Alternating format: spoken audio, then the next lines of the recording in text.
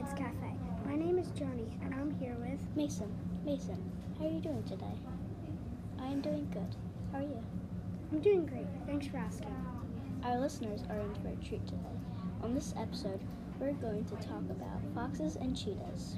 You think this little slip of conversation will get your day started off right?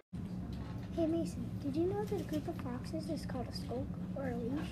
Cool, I never knew that. But did you know that cheetahs can run at a pace of 70 miles per hour? Wow, I didn't know that they could run that fast. I know, right? And they also are the fastest land animal ever. But also, did you know that foxes eat fish, birds, and other small animals? No, I did not know that. Also, cheetahs eat antelope to help them get speed up. Something else you might want to know is that wild cheetahs can live around to 10 to 12 years.